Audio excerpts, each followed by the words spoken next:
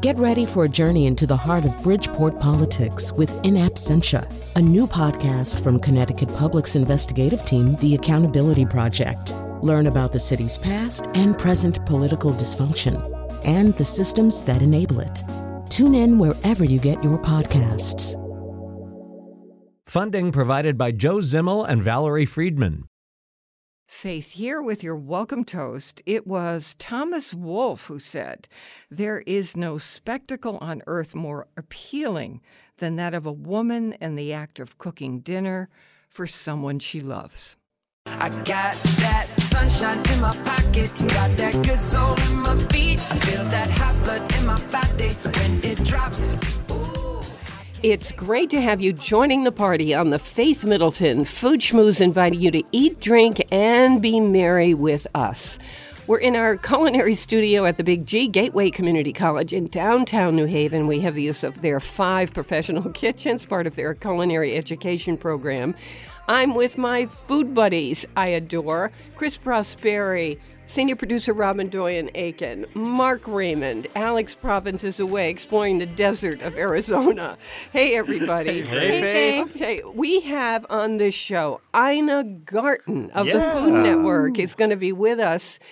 And so she's on the road promoting a new cookbook, and it is really something. And by the way, she reinvents a dish that so many of you, maybe not all of you, but so many of you will remember from the Silver Palette Cookbook, chicken marbella. How many times have we all made this dish? She has updated it and put it in this new cookbook. So I'm just giving you a little tease about that. Right now, I would like to talk with you about, I just came back from leading that tour of Puglia, Italy. Puglia, for those who don't know, that is southern Italy. If you know that Italy is a boot, it's on the heel of the boot, and 2 seas come together. And in fact, it is the longest stretch of beach and the most loved beaches in all of Italy. And so while you hear of people going to Positano and Amalfi, Capri, all that, the real place that Italians go is to the beaches of Puglia. So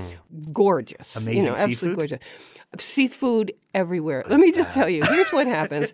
When you're in Puglia, every meal seems to open the same way. They give you buffalo mozzarella, Okay. Of course. but it's so good that it will ruin you for the rest of your life.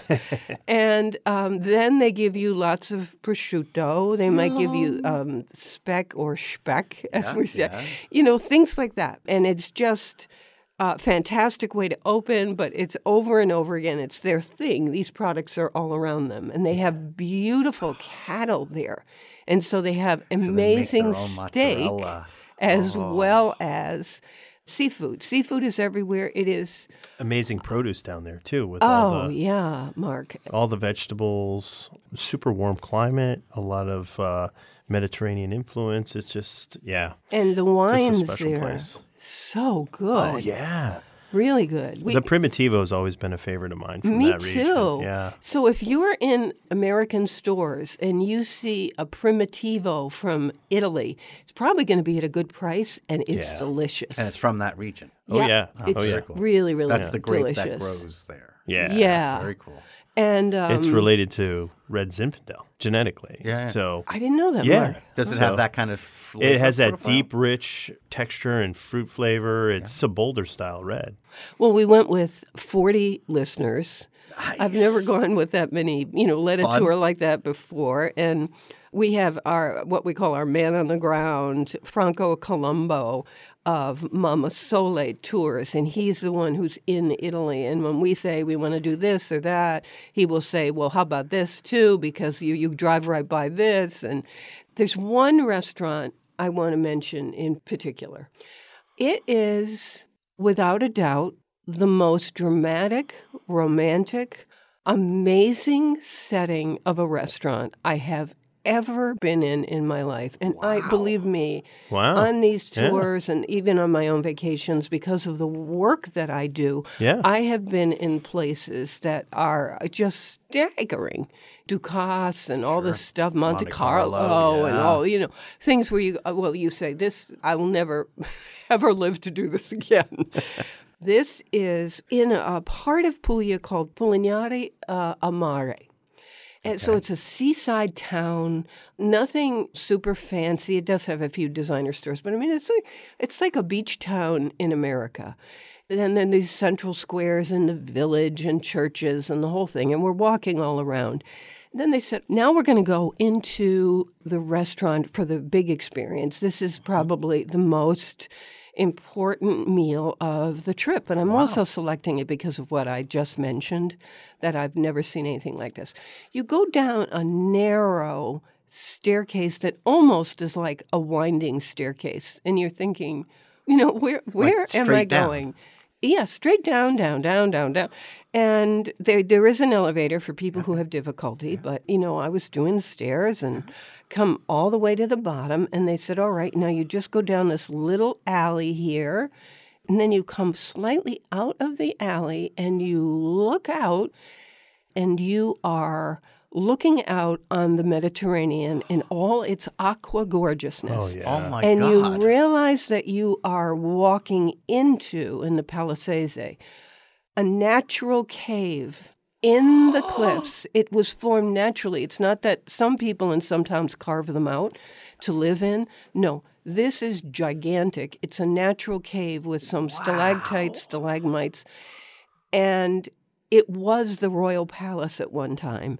It's filled with tables, and you are in both the cave and on the cliff overlooking the splashing aqua water.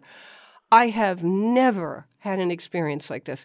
I was so staggered. There are pictures on the website. You might have to scroll back because we've been filling in the album as we go. This is the picture to see. You'll see 3, 4. It's How high stunning. up were you? Like Not from that high. So you could hear the water hitting the cliffs. Yes, and Wow. But you sit. I mean, it's very kind of a posh. It's a little elegant service, just right on, and then out comes the food. The food was so amazing. First comes out kind of an appetizer, and it is.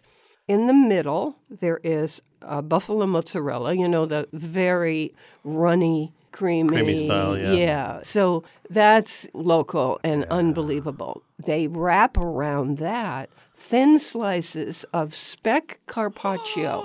So that's wrapped around the outside. Yum. Then on the top, inside this wrapping, there are these purple pearls. And we said to them, what is this? And they said, those are balsamic pearls. Oh, sure. Oh. Yeah. So from chemical, Yeah.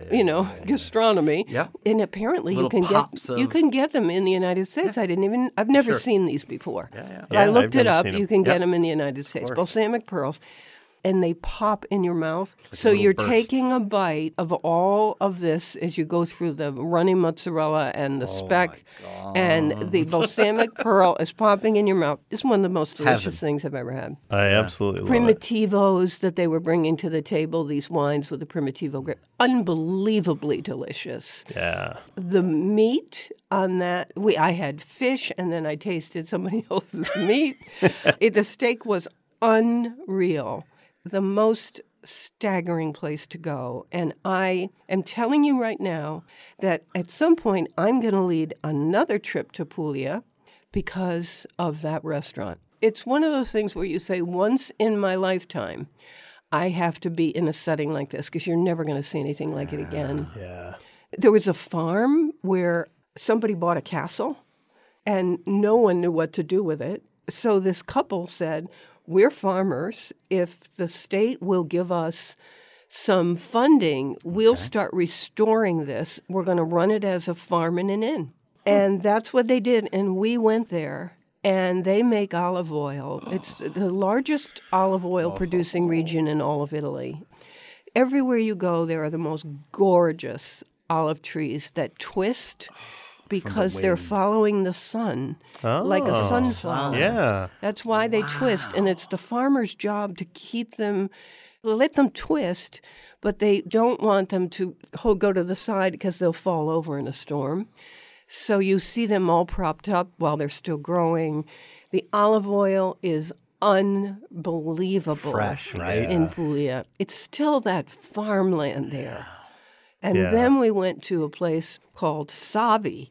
This is run by a Nicola Savi, who is probably trained. He's a teacher and a chef. He's the most remarkable man. He's trained more of the greatest chefs in all of Italy than I could ever say. And so when he goes anywhere, out comes the red carpet. Oh, sure. Through Carlos Pasta here in Connecticut, we had a connection to him, and he hosted us at Savi, his restaurant. Oh, nice. He makes crepes. Now, we think of crepes as dessert crepes with what? Bananas, Whipped cream, strawberries, cream, chocolate. Chocolate, Nutella. He dulce makes de leche. savory crepes like you've never seen in your life. You know, one I might love it. come out Seafood. stuffed with something, and then there's a langoustine stretched across the top of it. Oh, nice. He made us, though, the crepe that is the most popular crepe in the 30 years he's been doing this.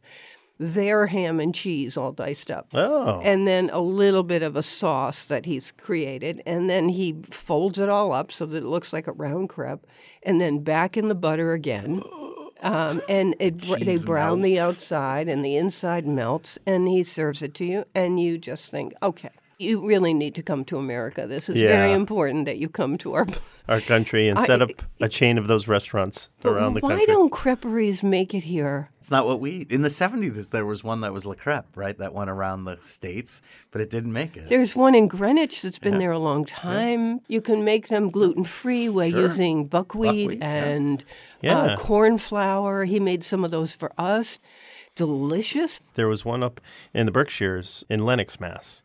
And right in the downtown area where they were making like butternut squash crepes. You know, It's the most versatile. Yeah, right? You I mean, put just- anything in them. Yes, but I want these savory ones because one of the most delicious things I've ever had is to have that. It's just, there's something about the proportions, the outside. Makes me the think maybe I'll try it for a crunch. while. yeah, Right? run a crepe special. Well, anyway, that was our trip to Puglia with 40 listeners who were the most fun. And I'm back at the drawing board. I had such a good time. I'm back at the drawing board to see what trip might be next. So you be sure and write in and let us know what you want us to do. But I don't know. We have some ideas. We were talking about it here on the show. Oh, yeah. Yeah. I got some ideas. I know you do. All right, quickly, as we're getting to Ina Garten is joining us in just a few minutes, I wanted to talk about this wine, which is a Prosecco from the Pasqua Winery. We've had them on the air. They did 11 minutes, The 11-minute rosé, yeah. which was, Made the summer. you know what? Let me just tell you something, because I am proud of this. Do you know how many bottles of that wine were sold from that piece on this show? It was over 3,000 cases. Wow. That's not normal, right? That is not the norm. That is definitely not the norm. So people are truly appreciating that wine and listening. When someone does something great, it makes me so happy. I am interested in Prosecco. Sometimes I get disappointed because the bubbles aren't fine, or it's a little too floral and I want it to be drier, a little bit more in the direction of a dry champagne. So it can only be from a certain region in Italy to get the name Prosecco. And this one it's around $20. It's a Prosecco made almost in that method champenoise. So, Mark, tell us about this, where this comes from. It's so good. So this is Fine bubbles. Yeah, so this is the Romeo and Juliet Prosecco that they make, and it's got that funky label that we've seen on the white and red that Like we've had on the graffiti. show, and it's a snapshot of the Wall of Juliet, where 3,000 people a day write love notes on the wall. So that's really cool. But what's in the bottle is a Brut Prosecco, where a lot of the market is filled with extra dry, which tends to be a little on the sweeter side, a little more fruity. Didn't know This is a Brut. This means it's really bone dry Prosecco. As But they do a still little. friendly. Oh, absolutely. You know what I mean? It's not like you say, "Oh, this is so bitter" or anything. It's No, just, it's not super tart. Just It's just delicious. really got some wonderful sort of Granny Smith apple to it. It's real crisp, real refreshing, and great for this time of year. We're is. celebrating, right? Yeah. Yeah, From the here to holidays the are end of coming. the year. I've got to say, at the holidays, because there is so much food and people just stopping by, or you have more people over for dinner, a lot of times this would be fabulous to pour either when they come in the door or when they're sitting down to dinner. A lot of times the food can be so rich or there's so much of it. I need something light. Yeah. And I'm a believer like you are, Mark and Chris, that this goes with everything. It's refreshing. Yeah. It's a refreshing drink. And Celebratory. Happiness in a glass. It's at our website. Picture of the label. You can just take it to the store, call ahead. They can't stock everything. They should have it to you within 24 hours. We tell you what distributor they are on the site. Go to foodschmooze.org. Schmooze, like S-C-H, like school, M-O-O, like the cow, Z-E. Foodschmooze.org. Romeo and Juliet Prosecco, around $20, and as good as a lot of champagnes that I've had. This is really fantastic, except that it's true Prosecco, but in a drier, more exquisite, actually higher quality taste than I've seen in a long time. So I love that. Good way to start the holidays. Yeah. Okay. Also, sorry, my voice is playing some tricks on me. This is the season for that, too. More mouth-watering conversation and fun ahead on the Faith Middleton Food Schmooze. That's because our special guest is Ina Garten with her new cookbook. I hope you will make a charitable contribution to Feed the Hungry. We're online now at foodschmooze.org, and of course, we'll be right back.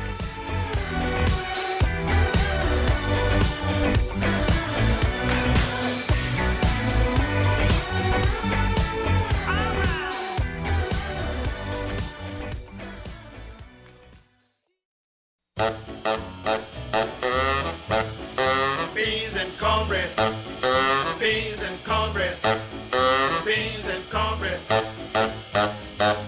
Beans and cornbread had a fight. Beans knocked cornbread out of sight.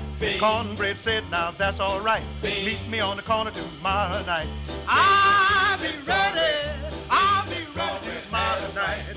I'll be ready. I'll be ready tomorrow night. I'll be ready. I'll be ready tomorrow night. That's what Beans said to cornbread. I'll be ready tomorrow. Sign up for our free podcast, a copy of the show. It arrives in your inbox. You just go to our site once, and then it's taken care of. And that's foodschmooze.org. I'm with my treasured food buddies, Chris Prosperi, chef and co-owner of Metro Beast Restaurant in Simsbury, Connecticut, wine expert Mark Raymond, and I've been waiting for this. Ina Garten is where she is because of who she is. So returning to our show, which always delights me, with the newest of her many cookbooks, we have the Food Network star and best thrower of dinner parties, I'm told, Ina Garten, author of Cook Like a Pro. I don't want that to scare you because that might sound like, oh, that's not me. But, oh, when you see these recipes or hear about these recipes, you're going to realize I think it is for you. Ina, welcome back to the Food Schmooze. So happy to talk to you. Me Always. too. So I have to go immediately to something you did in this cookbook, which I think is kind of genius. I can't imagine what that is, Faith. Am I the first to say this? This doesn't usually come up in a conversation, but just go ahead. I don't want to stop you. Yeah, I think you're supposed to say, do go on.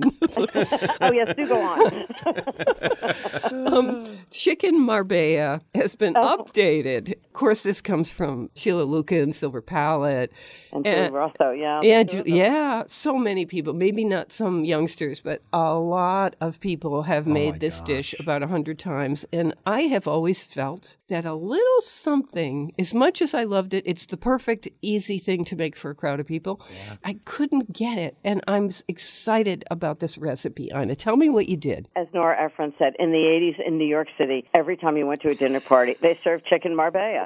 And there were two reasons for it. It's the easiest dinner party dish you could ever make because you mix everything together, as you remember, and you put it in the refrigerator overnight, and you take the entire pan and throw it in the oven, sauce and marinade and everything, and it comes out incredibly well. And the second reason why I love it is it has so much flavor. But when I revisited it, it just didn't quite, I don't know whether the ingredients are different now or whether we expect more flavor from things that we make now, but it just needed a little something. It was a little too sweet. That might be something that you tasted. It was a little cut down on the brown sugar at the end, that caramelization. But I also ramped up the seasonings just a little bit and ended up with exactly the chicken barbecue of your memory, actually, of what we remember was so good about it. There's something about chicken and prunes and olives that just sound very strange, and they're so good. Give me a second to just tell people who are of a certain age who might not, or maybe don't cook, and might not know.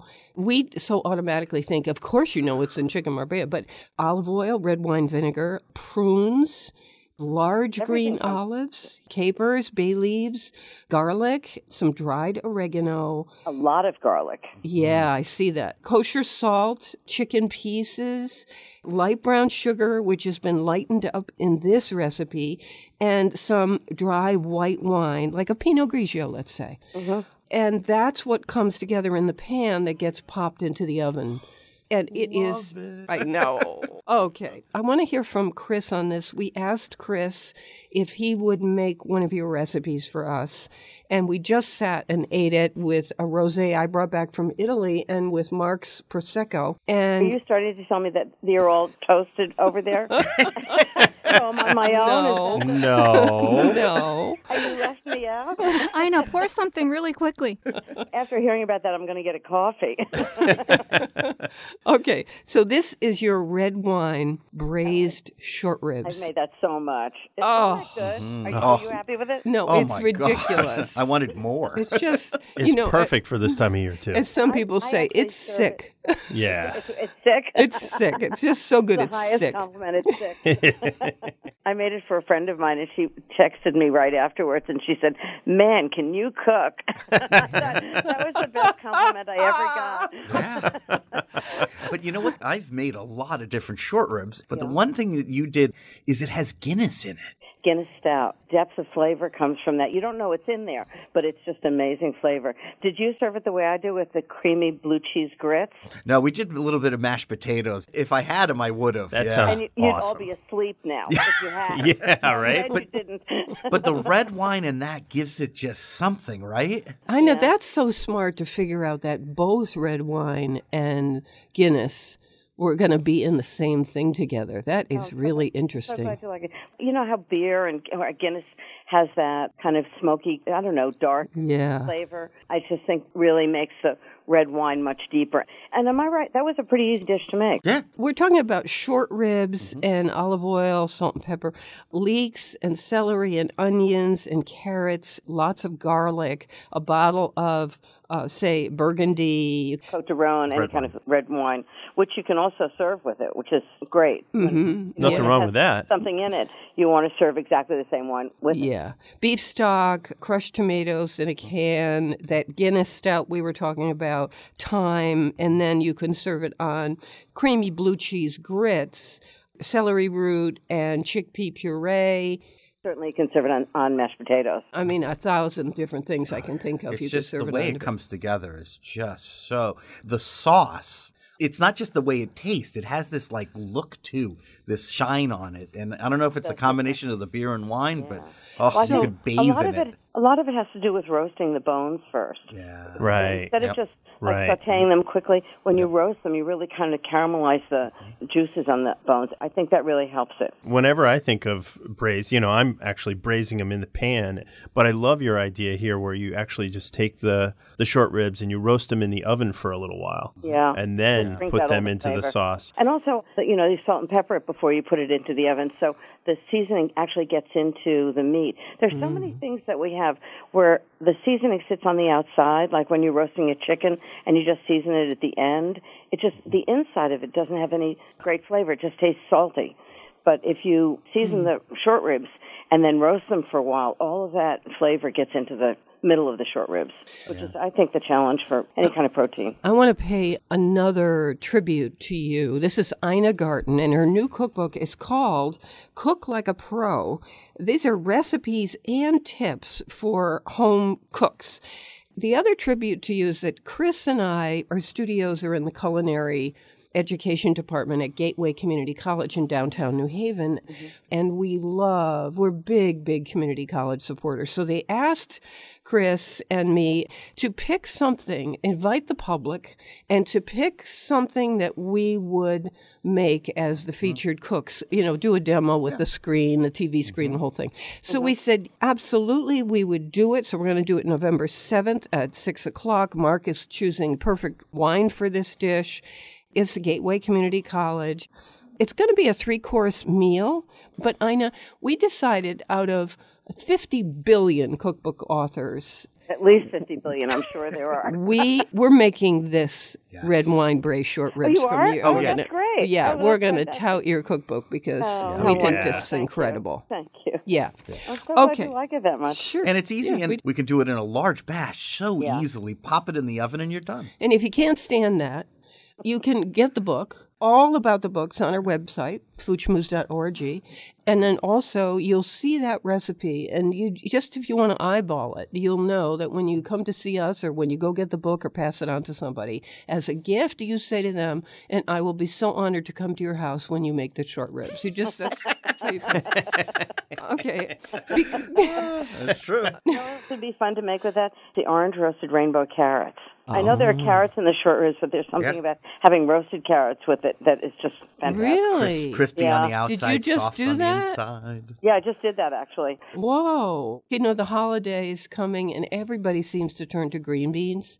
So you have the haricot vert, the dressed up green beans, but with hazelnut and dill. Ooh. Isn't that a combo? I love dill. I like the flavors together, but also, to me, the texture of something is as important as the flavor. Yes. And the kind of the crunchiness of the hazelnuts with the string beans is just great. I love that. Gives you a new recipe for the holidays, right? Try this one instead of the classic one with cream and mushroom soup. This is taking it up a notch or Don't two. do the cream and mushroom soup. with the French fried onion rings. Well, maybe with a French fried onion ring. Yeah. I never scold people for wanting to be traditional and make the same meal over and over and over. But I always say it is fun to take one dish and change it. If you do a green bean a certain way, try this one. Yeah. Try another one. Foodschmooze.org for that. And, of course, in the book, Cook Like a Pro, from Ina Garten. It's her new book. I'm a big potato galette fan, and because they get so crispy on the outside and slightly creamy on the inside. How do you do these? What's the secret to getting it right? I think adjusting the temperature on the stove, just to make sure that you don't burn the outside before the inside is cooked. This actually was a great recipe that started with it used to be called French Culinary Institute, but International Culinary Center in New York City. And I sent my assistant, Lydie, there for cooking classes just because I thought she would find it really fun and instructive. And she did. And it's a wonderful, wonderful school. And they made a potato galette. And I love that you can just shred the potato on a mandolin. And you don't even need a mandolin. You can get one of those Japanese julienne cutters. Yep. And then you just press them into the pan and just cook it very slowly until the outside is really kind of crispy like French fries and the inside's creamy like really great potatoes. And the whole key is about seasoning it perfectly. It's like a giant French fry. And you sprinkle some minced chives on the top. Some chives, on the top. Oh, I got to try that. Do you call for fleur de sel as the salt you're sprinkling on? Do you find really, truly, that there is the great difference in salts that you can notice? If you're somebody's house, would you say, oh, what a beautiful fleur de sel? Or would you just say, nothing? I know there are a million different kinds of, purple salt from the Himalayas or whatever, Himalayan sea salt. I actually don't know a lot about them, but I do know that there are several that I use all the time, and I use them consistently for certain things. I never use classic table salt because of the kind of metallic, what they put in it to keep it like free-flowing. Yeah. It's a little bit it's a little harsh. I always use, kosher salt, and I'm just trying to think of Diamond Crystal. Diamond Crystal, thank you. Red because box. If you use a different kosher salt, like David's kosher salt is actually saltier than Diamond Crystal. So I always stick to one. Yeah, that's and the then best. I think fleur de sel has a lightness. It's briny, not salty. So as a finished salt, it's fantastic. Textural, too, right? There's different size crystals. A little bit, right, Yeah. exactly.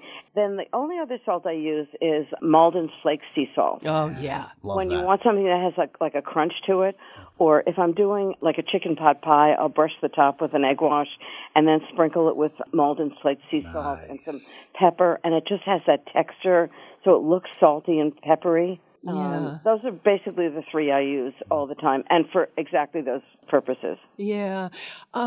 Oh, wait a minute. It just flew out of my head, this salt thing. Well, welcome to my world. Yeah, I know. Somebody told me recently that my brain is like a library. Some books are easy to find and some are harder. That pretty much did it. I'm using that. I love it.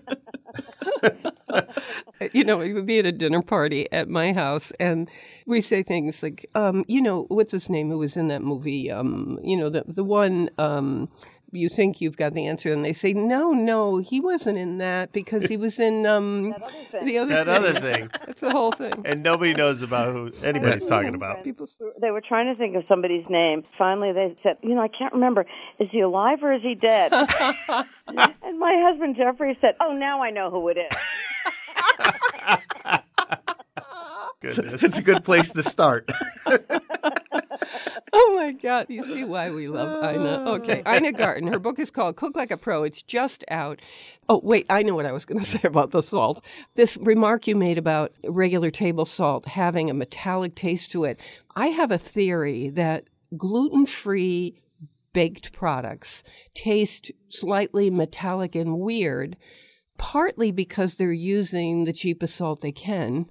And it has that metallic-y thing because it tastes metallic to me, all the baked goods. Yeah. And so maybe, Possible. just a theory. For baking, gluten-free, I always use Thomas Keller's Cup for Cup. Yeah, a I great have recipe. that. Spectacular. Yeah. I think it's just, everything tastes exactly the same except cookies, which are just ever so slightly crisper. They're actually better. It's just fantastic, and I don't think it has any of that kind of metallic at all. Oh, wow. I've got that in my freezer. I'm going to dig that out now. Wow, I'm having such a good time. I just looked at the clock and we've got to take a quick break, but don't go anywhere. We're going to continue this conversation with Ina Garten, who's back on the show. We're going to be asking her about, she has this dessert that just, when she tests it at her dinner parties, people go crazy. She's going to tell us all about that. We love the local and ask you to support your local food growers and food makers. We'll take this quick break and we'll be right back.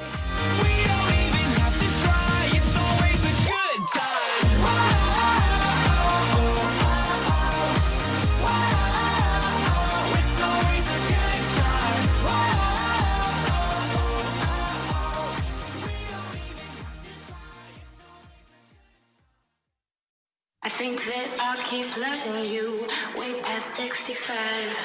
We need a language for us two. We don't need to describe. Every time you call on me, I drop what I do. You are my best friend and we've got some things to do. This is the Food Schmooze Party, offering the richness of life and coming to you in Connecticut, Rhode Island, Massachusetts, and New York, including Westchester County, the east end of Long Island, and, of course, the Hamptons. Senior producer is Robin Doyen-Aiken. And to hear this show, the Faith Middleton Food Schmooze, on Connecticut Public Radio, it airs Thursdays at 3 and 9 and Saturdays at noon. And as we go back to Ina Garten and her new cookbook, Cook Like a Pro, I wanted to let you know about a food event. Award-winning Good News Restaurant and Bar, which is created and co-owned by Chef Carol Peck and her husband Bernard Harrier, is celebrating 25 years since its first opening its doors on Main Street in Woodbury. And so many of us here on the show eat at this restaurant. It is so good. Anyway, happy 25th.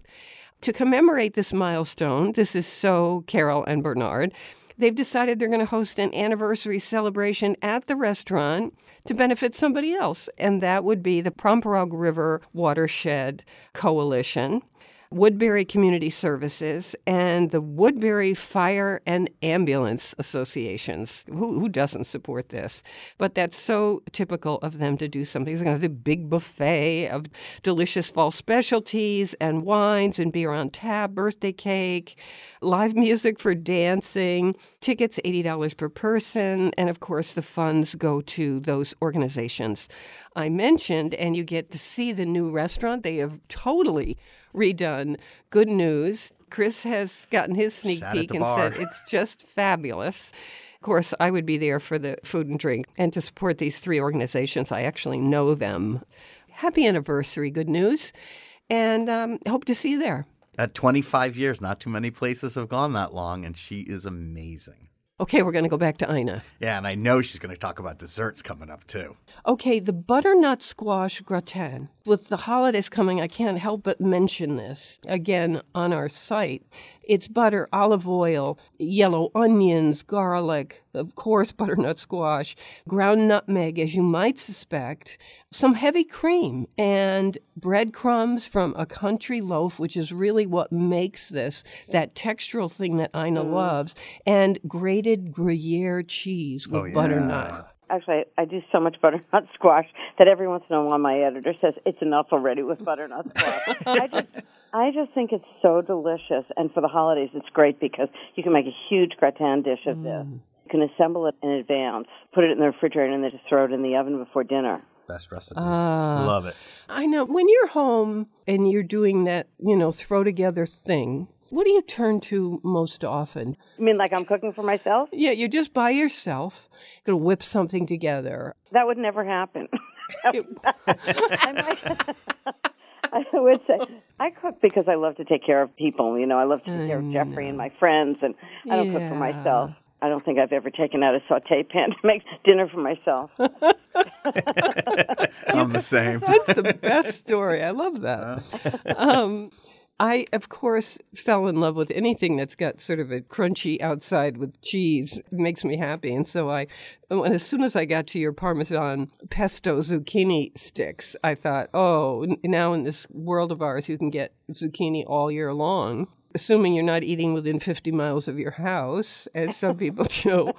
This is great with garlic and panko breadcrumbs, Parmesan cheese, red pepper flakes, give it a little snap, and that Malden salt. Easy to do, right? So easy to do. And I love that when you roast the zucchini like this, big long strips of zucchini, it gets very creamy, and then the panko crumbs and pesto become like crunchy. Again, that's a really great textural thing. Now that you've been hearing us, I'm going to back into this question. You hear what it's like. You can see that cook like a pro doesn't mean you have to jump to a level so that you too can have a cooking show on television. And Ina, would you talk about what you were getting at with this? Sure.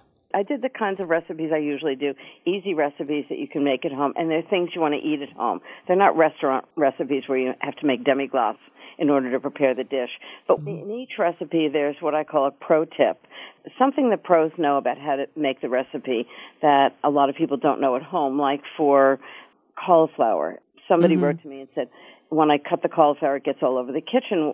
And I couldn't imagine what they were talking about. And then I thought, oh, my goodness, if you cut the cauliflower through the top, that rounded top, the florets are going to get all over the kitchen. But what I would naturally do from years of cooking is turn it over, cut out the core, and pull the florets apart. So you not only don't get cauliflower all over your kitchen, but also all the florets are whole. They don't have like a cut mark on them. So it looks nicer. So the knife goes through... You just cut out the core from the underside. From the underside, I see. You turn it over, cut out the core, and then cut the florets apart without cutting through the florets. Like you would with an apple. So each recipe has something like that. There's a dessert that's a chocolate pecan meringue torte, like how to make beautiful chocolate curls. Restaurant pastry chefs know how to do it, but there's a trick to it, and it's a very simple trick using a microwave and a vegetable peeler.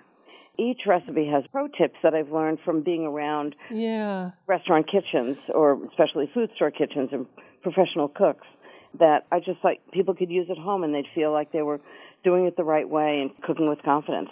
That's what I took from your book. The key. Confidence. Let's do something that is a favorite of mine as well as yours, and it is that fried chicken sandwich. It's so good. Oh, my God. I know. I actually made it for a friend who has had dinner at my house, I'd say like twice a month for years. And after I made this, he said, I think this is the best thing you've ever made. It was the fried chicken sandwich from Shake Shack. I know. You know what the secret to that is? It's a bun with, special sauce, a buttermilk sauce, which is incredible, and herbs, and then a chicken breast that's been breaded and fried. The secret to that is something I actually had been thinking about doing for a while, and then the Shake Shack book came along, and they did what I've been thinking about, and I thought, that's going to work, is you marinate the chicken in buttermilk, then you put it in a flour and seasoning mixture, and then you put it back in the marinade, and then you put it back in the flour. So it's got like a double crust on it. Oh, yeah. And so then when you cook it, it just gets really crunchy on the outside. And because of the buttermilk marinade, the chicken is really flavorful. All the seasonings get into the chicken, and the buttermilk makes it really tender. I would serve this for a dinner. Oh, I did. yeah. You I did? For a dinner What party. happened? Absolutely. People went crazy. They were just like, oh, my God, this is the best thing you've ever made. I'm like, really? A fried I chicken ran out of sandwich? time, and I wanted to do something quick and easy. Wow. Can you just think of the wine that would be so perfect with this sandwich? Isn't it like, oh my God. You know what else I make a lot? Riesling. That people just, I remember serving it the first time to like 6 people, and there was a moment where everybody started eating it, and they were like dead silent. They were like, I thought, I guess it's good. It's the pork pasole. It's something between a soup and a stew. Yeah. And then on top, I serve it with lime wedges, because that edge with lime is really great.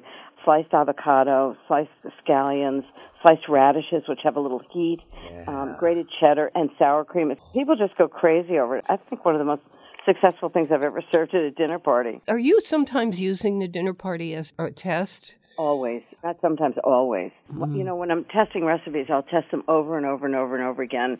One of them I remember doing like 25 times, just to make sure it's exactly what I'm looking for, like the flavors are right and the texture's right and it's easy to make.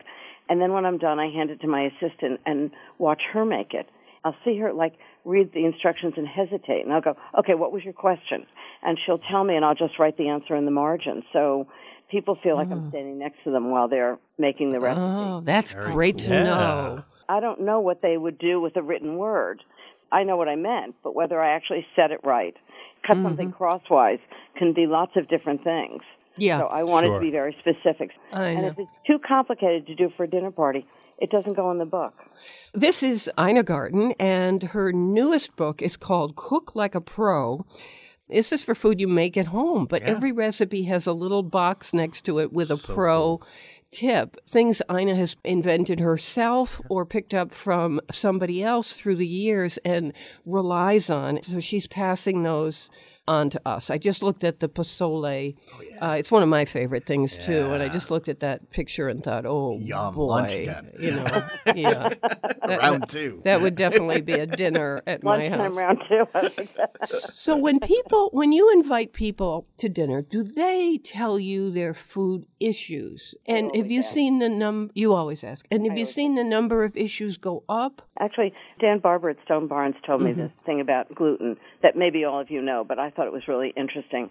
In the past 20 years, people have had a huge increase in gluten allergies. Yeah. It turns out that in the past 20 or 25 years, the wheat producers have been increasing the amount of gluten in wheat so that the bread producers don't have to work so hard to make bread. Interesting. Interesting. Those two things correspond. I don't know whether they're selecting for high gluten or whether they're engineering it for high gluten. However they're doing it, the new wheat that they're producing is different from the wheat 30 years ago. Yes, yes. And so we have gluten allergies for a reason. So what I do is I ask everybody what they don't like to eat. I don't even say allergic. Like, I don't like cilantro. I'm not allergic to it. I just hate it. So I just ask anybody what they don't eat. And, I usually get back responses like squirrel and possum, snarky, things like that. But I write down what everybody doesn't want to eat in my contacts, with their name and what they don't eat. Oh. And then I just make one menu that everybody can eat. It's the best way to do it. It's a little bit of a puzzle, but, I can always do it. And if somebody's vegetarian and I feel like making a, standing rib roast, I'll make sure that there are enough vegetables and substantial ones. Or you just don't invite that person. They get X'd off the list. Well, my philosophy is I only invite people I love. There you So go. if I love them, I want them to have a really good meal. Right, I know. Taken care of. And I don't want them to have, like, everybody has the fabulous meal and they're over there with a plate of pasta with butter and Parmesan. I think a shared meal means everybody's eating the same thing. True. Agreed. Yeah. And they feel included and supported and taken care of. So, I do have a vegetarian friend who says, if I get one more, you hit it right on the head, Ina, if I get one more bowl of pasta with some cheese grated on the top, I'm going to shoot myself. yeah. They It's want not to a feel like they're vegetable. part of the party. Right. Yeah. You've been cooking for so long and, so well. You've done it commercially. You've done it in your house. Those of us at home, as you know, we can get scared to handle a whole, meal for, say, 6 people. And then Stop right there. I find it scary. And I've been You doing do? it professionally for 40 years. I do. Jeffrey knows in the 15 minutes before people arrive, don't talk to me. I want you to feel when you arrive that it was just something I whipped up in the few minutes before you got here. But Yeah. Jeffrey knows the truth. It's just I've been sweating bullets for hours before. So I totally understand that. that's so encouraging to me. It's the human condition, I think. Yeah. I was just going to say, though, that's why the poor vegetarian ends up with a bowl of pasta, because we're too scared to think, what else can I do? I can't do one more dish. Well, that's the thing. It's not about doing something else. Yeah, I It's got about you. doing a menu. It's just caring enough to plan a menu that everybody can eat and everybody can enjoy it, and you just don't have a problem. Let's put in a quick dessert, Ina. You told me that people kind of go crazy over this one, and it is, the holidays coming. I thought, it sounds so scary, but it's raspberry baked Alaska. I mean, it's very dramatic, and it's actually quite easy, and the best part is you can make it the day before. So what it is it's a scoop of ice cream, and I actually dip the scoop half in vanilla ice cream and the rest of the scoop in raspberry. So you have vanilla and raspberry together, and I love those two flavors together always. And then the outside is meringue. It needs to be really messy, so when you bake it, the outside gets brown and all the kind of edges get really browned. And then I serve it with a little fresh raspberry sauce.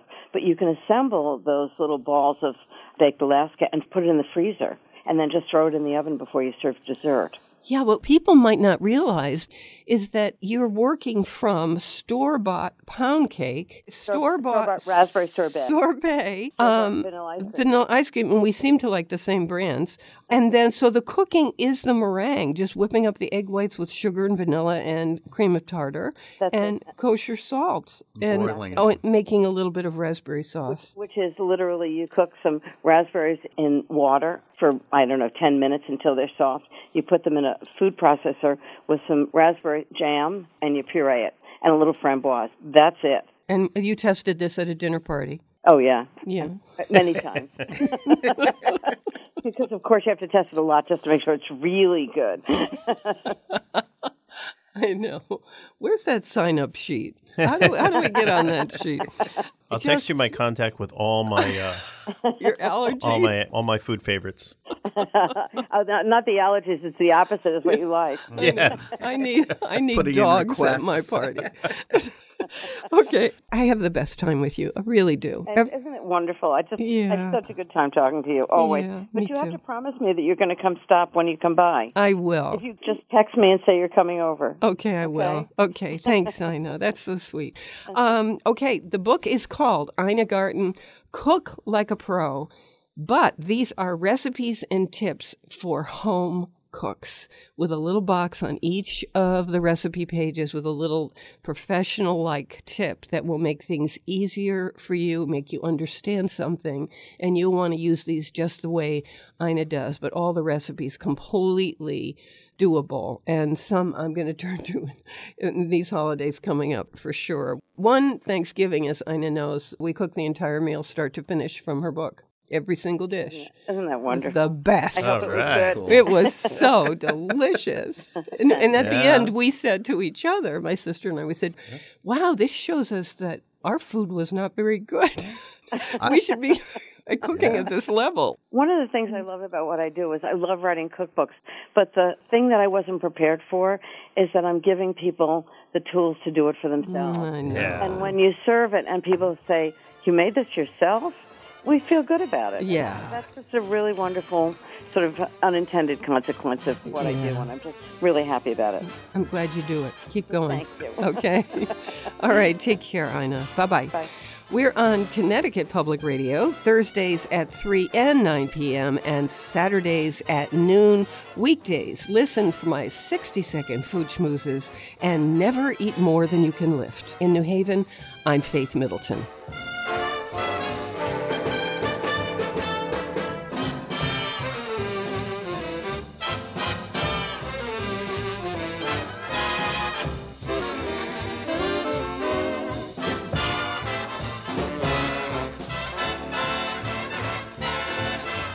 Everybody eats when they come to mind.